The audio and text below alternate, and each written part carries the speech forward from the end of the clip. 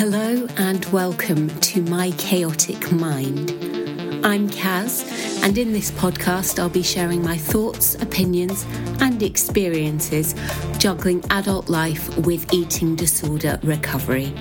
And maybe there'll even be a laugh or two along the way, because let's face it, being an adult is difficult enough without throwing an eating disorder into the mix. So, if you're ready, it's time to come with me through the looking glass. Hello and welcome to the final episode of Series 1 of My Chaotic Mind. But fear not, dear listener, there will be a Series 2 and planning for that is already underway. So make sure you're following this podcast on whichever platform you listen, and that way you'll be notified as soon as Series 2 drops. And maybe I'll even sneak in a bonus episode. Summer. That time of year when social media, certainly my social media anyway, becomes flooded with photos of my friends lounging on golden beaches, sipping tropical drinks by a gorgeous pool, or just standing in an airport lounge, sunglasses and sun hats on, ready to go. Am I envious? Hell yes. I would love to be in a warm country, sipping cocktails brought to me by a waiter, sampling different foods, going on excursions, having a turquoise ocean to paddle in, or even within this country, just sitting in the sunshine sipping frozen cocktails, late summer evening strolls with a man who loves me, going for picnics with friends and family. Though the picture-perfect picnic in my head, lifted straight from a French cheese advert, in reality would probably involve fending off hungry geese. So what's stopping you, you might ask?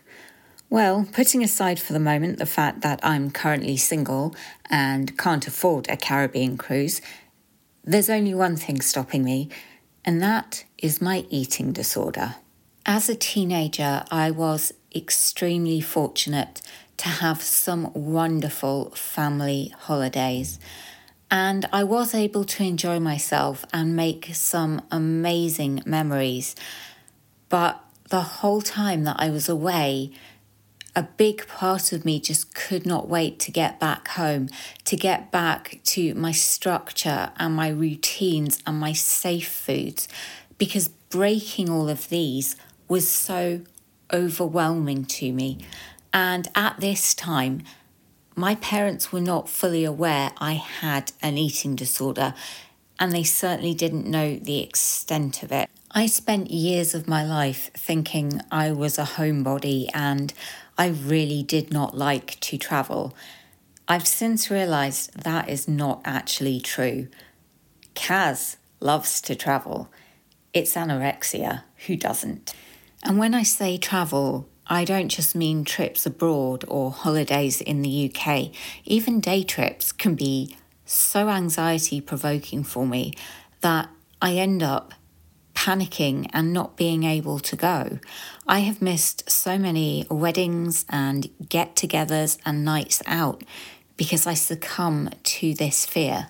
I can't cope with people randomly dropping in to visit me with little to no warning.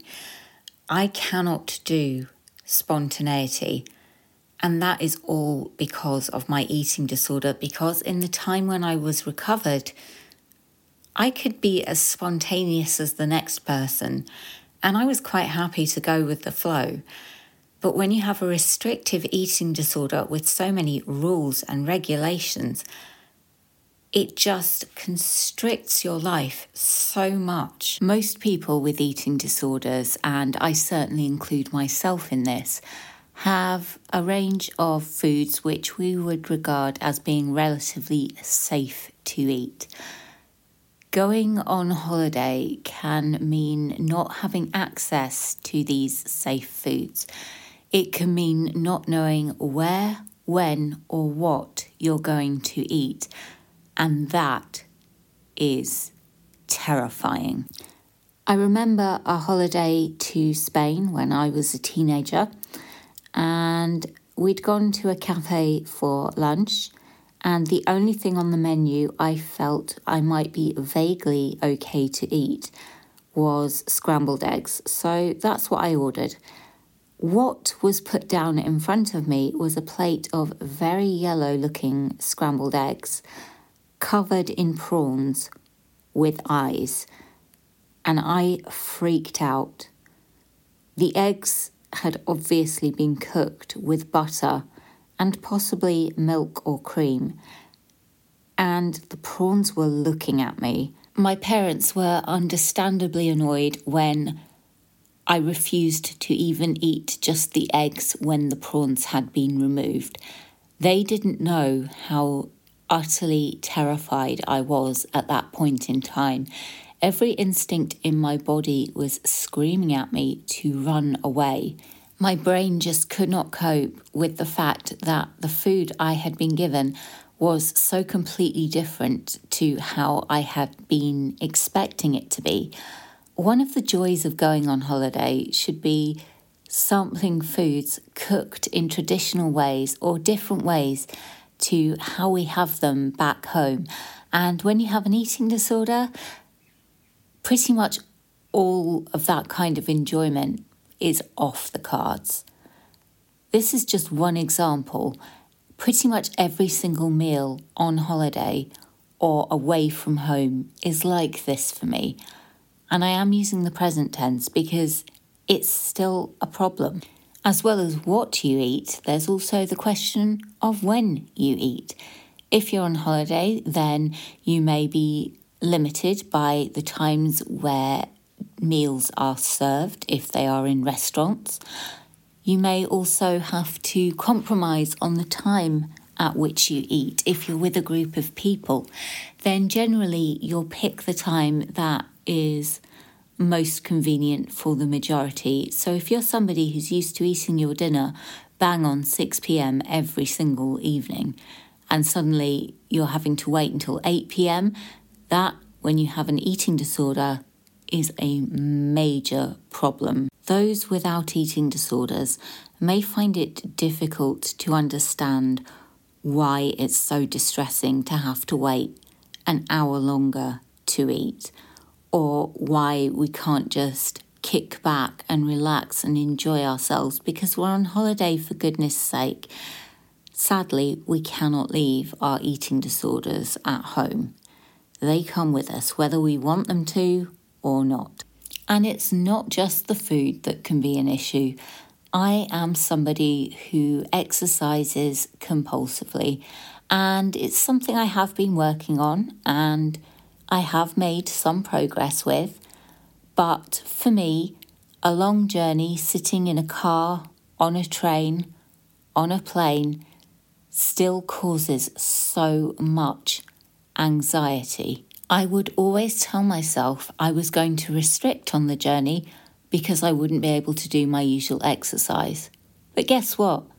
Every single time I failed to restrict on the journey because, like every other human being on the planet, I got hungry. I ate. And I then had to deal with huge feelings of guilt because I'd eaten and couldn't exercise. And that is such a toxic, messed up cycle. And I'm sure it's one that will be far too familiar to many of you listening right now. It's a way of thinking that we really need to break. Nobody should be exercising in order to feel better about eating. There are far too many times to count where my eating disorder caused unnecessary tension and arguments on holidays. Looking back, my parents must have thought I was so ungrateful, but they now know the reasons behind my behaviour.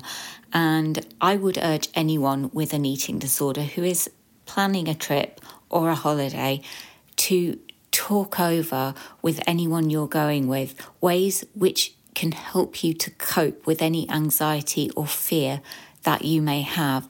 And if you're the friend or family member of someone with an eating disorder and you're going on holiday, try and make allowances for their illness. They may not have the energy to do all the things that you want to do. and they may not be able to cope with eating at all the places you want to eat, but that's okay. It's about reaching a compromise, and that's something that I do with my family. Whenever we plan anything, we talk it through and we make a plan and we compromise where we have to on both sides. It's not all about accommodating me, and it's certainly not about enabling my eating disorder. And there is a big difference between compromising and accommodating and enabling. And if you don't feel up to going on a trip, don't be afraid to say you don't feel up to it, because if you force yourself to go and you know 100% you cannot cope with it, nobody is going to enjoy it. Of course, with summer comes the inevitable barrage online, in magazines, newspapers, and on television of beach body, bikini ready diets. Just in case my feelings about these are not clear from my tone of voice, I am not a fan. Though, of course, in my teenage years, I gobbled up these diets, figuratively speaking. Tips such as get off your bus one stop early, which is fine unless, as I did, you live out in the sticks in the middle of nowhere, and getting off your bus one stop early means you have an 8-mile walk to get home. I believe these diets only help to perpetuate the myth that there is an ideal body one should have in order to be seen in a swimsuit or a bikini or a mankini or whatever your swimwear of choice is. I'm not going to judge. A lot of people dread summer because they are so insecure about how their bodies look, and they are worried about exposing their arms and their legs or wearing swimwear. And that breaks my heart. Our bodies are living organisms, and as such, they are always changing. And there's no point in trying to force your body to be a size or a shape that it just isn't meant to be, because you won't be happy and your body certainly won't be happy. Take a snapshot of any beach in the world and there will be such a variety of ages, sizes and shapes of body. I've never been to a nudist beach, but I have seen enough late-night Channel 5 documentaries to know that a lot of the people who frequent these beaches do not have a body that one would typically describe as an Adonis. They're just normal people with normal bodies in their natural state, having a blast, and not really caring what they look like. I need to be clear here, I am not suggesting we should all run about naked. I live in Scotland. My natural skin colour is practically blue. I would burn. But the point I'm making is that these people do not care what they look like. They do not care what those around them look like. They are far too busy playing naked beach volleyball and whatever else it is they do on nudist beaches. The majority of people who have gone to the beach are there to enjoy themselves and have a lovely day out. They're going to be too busy trying to keep sand out of their snacks. I said snacks. Or keep an eye on the kids to make sure they don't bury each other alive or drown one another in the sea. To notice or judge someone else for their choice of beach attire. Of course, there will always be one or two exceptions. Some people do go to the beach because they want to show their body off, and you know what? Fair play to them if that's their thing. I'll never forget the time that my mum and I were just innocently strolling along a beach, and we came across a man standing in the sea, ankle deep, definitely in later middle age, wearing the smallest, tightest lime green thong I think I have ever seen in my life. He was very bronzed and standing with his hands on his hips, obviously wanting to display his physique to its best possible advantage. He was wanting to draw attention, and he was succeeding. If you're not actively looking to draw attention on the beach, then chances are you won't. If everyone else on the beach is wearing beachwear, you're not going to stand out. People are far more likely to notice the person wearing black tights in 20 plus degree heat than somebody wearing shorts. And do the opinions of people you may never even speak to really matter? If you do inadvertently find yourself caught up in any chat about silly summer diets and it's triggering for you, you can try to steer the conversation in another direction, or you can just walk away. Or, as I would probably do, you can launch into a lengthy diatribe about why diets do not work. Chances are, if you do that, they'll never talk to you about diets ever again. If you're travelling with somebody who has an eating disorder, or perhaps they're coming to visit you, one of the most important things I think you can do is have an open, honest conversation with them and make plans for the time that you'll be spending together. And when I say plans, I mean things like asking that person what they think may be difficult or what is making them feel anxious, and come up with a way that can help them to cope better or lessen that anxiety. And certainly when it comes to food, I would have a discussion with that person about what they feel they can and cannot cope with, and plan together the meals that you are going to have. When I go to my parents for dinner, we always plan the meal we're going to have together, and we do that every single time. My parents don't assume, okay, Kaz is fine with eating X, Y, Z, so every time she comes, we'll have X, Y, Z. I would say if you're in any doubt at all, just ask the person what they feel they need or what they want. A lot of people with eating disorders have a lot of difficulty in acknowledging and expressing their needs. So don't assume that they will just tell you, because the chances are they probably won't. And it's definitely better to check than to try and guess and maybe get things wrong. I actually found that being asked what I wanted or needed made it easier over time for me to actually just state it without needing to be asked. No matter where you're travelling or the purpose of that trip, if you have an eating disorder, I don't think you can underestimate the importance of planning.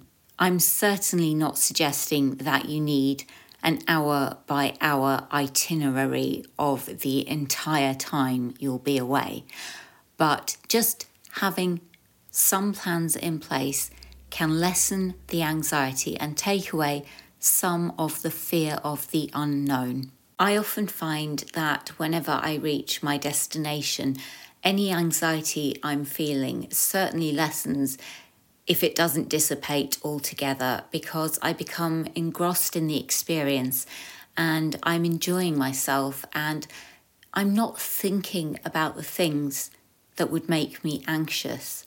And for me, it's also about being realistic about what I can and cannot cope with. I can't tell you how frustrating it is to be a 41-year-old woman who cannot feed myself properly when most toddlers can do it. I am not known for my patience, and I have been known to let frustration cause me to push myself too hard, too fast, in effect to try to run before I can walk. And in the context of my eating disorder, that usually ends badly, by which I mean a binge and purge and or restriction and or some other kind of compensatory measure. I have had to accept I have an illness. This recovery process is going to take time. If you're travelling abroad in eating disorder recovery, it's important to make sure you prepare if there's going to be a difference in time zones, particularly if you're going further afield and we're talking several hours and possible jet lag. You need to have a plan for how you're going to ensure that you don't skip any meals or snacks while you're adjusting to the new time zone, both when you're going out and once you return home.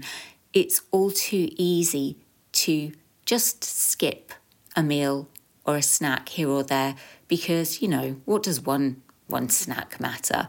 It matters an awful lot because you're giving the eating disorder a way in, and all it needs is the tiniest crack and it will start pushing that door wide open. When I am going on lengthy journeys, I tend to take my own meals and snacks where I can.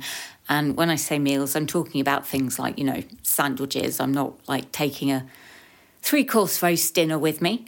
But that way, I've always got something I can eat. And I can eat at the times that I want to eat, regardless of when everyone else is eating.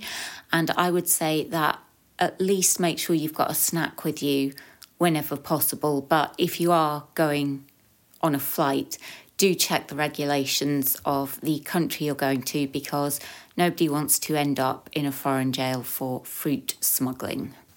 The last time I actually went on holiday abroad was in November 2014. It was a girls' trip to Milan that my cousin Ashley had organised for her birthday, and she invited her mum, 2 of her mum's friends, myself, my mum, and my mum's cousin.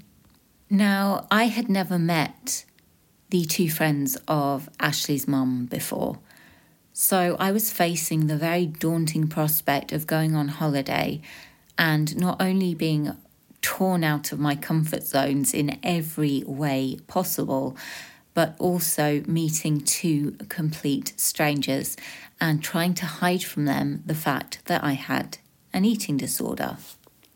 Every part of me, Kaz, really wanted to go, but the eating disorder voice was screaming at me all the reasons that I couldn't go. And I spent a lot of time talking things over with my mum to reach a decision about whether or not I was going to go on this trip. When it came to rooms, I was going to be sharing with my mum and my mum's cousin. So I wasn't even going to have a room of my own where I would be able to indulge any of my eating disorder behaviours. It made me think long and hard about whether or not I was actually going to go. Another factor is that my mum and I are based in Scotland, and we were going to have to travel down to Manchester, have an overnight, then fly out, and similarly on the return journey, have an overnight in Manchester before a train journey back up to Scotland. So I had a train and plane journey to factor in, as well as the time in Milan. I made the decision to go, and even though I was extremely anxious, I'm so glad that I went. We had an amazing time. I wish I could say it was free from eating disorder behaviours, but of course it wasn't. However, I didn't let the illness dominate the trip. For Ashley's birthday, we went to the Dolce & Gabbana lounge, and she and I had an exclusive cocktail that you can only get there. So it really was a once-in-a-lifetime experience. And if I hadn't had that cocktail, then it's an experience I wouldn't get to have again. And after that, we went to a restaurant called Paper Moon, where I had an absolutely divine, proper Italian pizza. As I said earlier, it was November when we went, so the weather wasn't that great.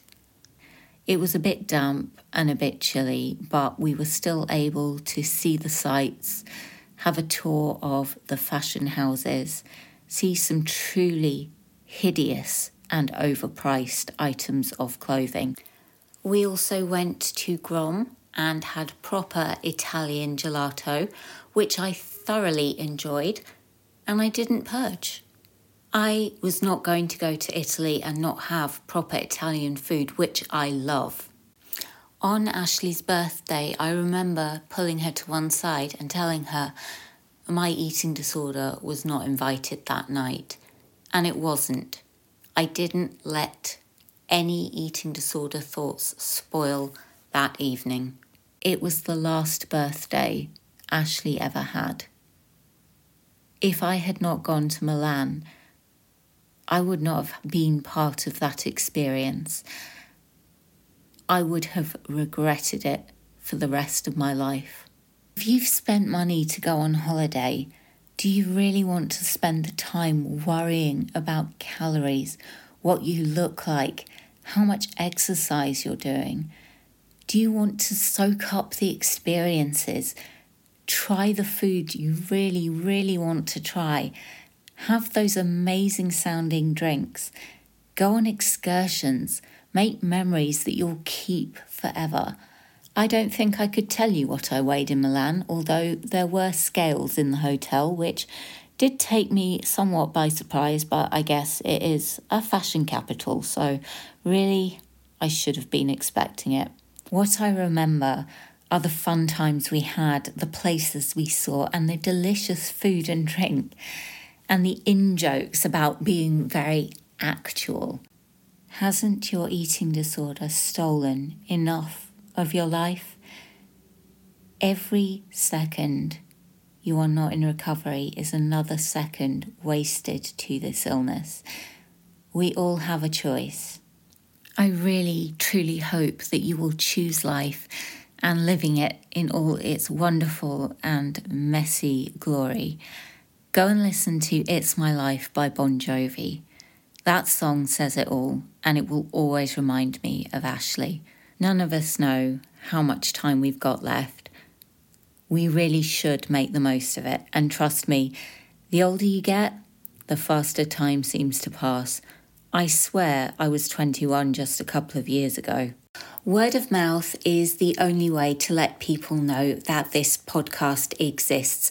So if you have enjoyed Series 1, it would be greatly appreciated if you could take a moment to rate, review, and share it with any family, friends, or professionals whom you think would benefit from listening to it. If you would like to get in touch to share your experiences, you can send an email to edpodcast@gmail.com or a DM on Instagram to @edpodcast.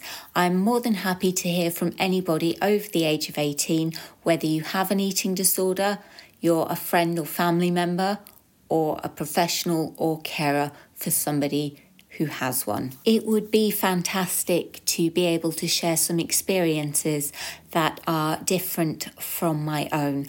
I know myself how difficult it can be to put yourself out there and share your story, but it really can help so many people, even if it's just to make them feel less alone in their struggle. Finally, I'd like to say a huge thank you to everyone who has been with me, whether that has been from the very beginning or whether you have joined in along the way. It has been really good having you along for the ride, and I'm looking forward to being back in your ears very soon.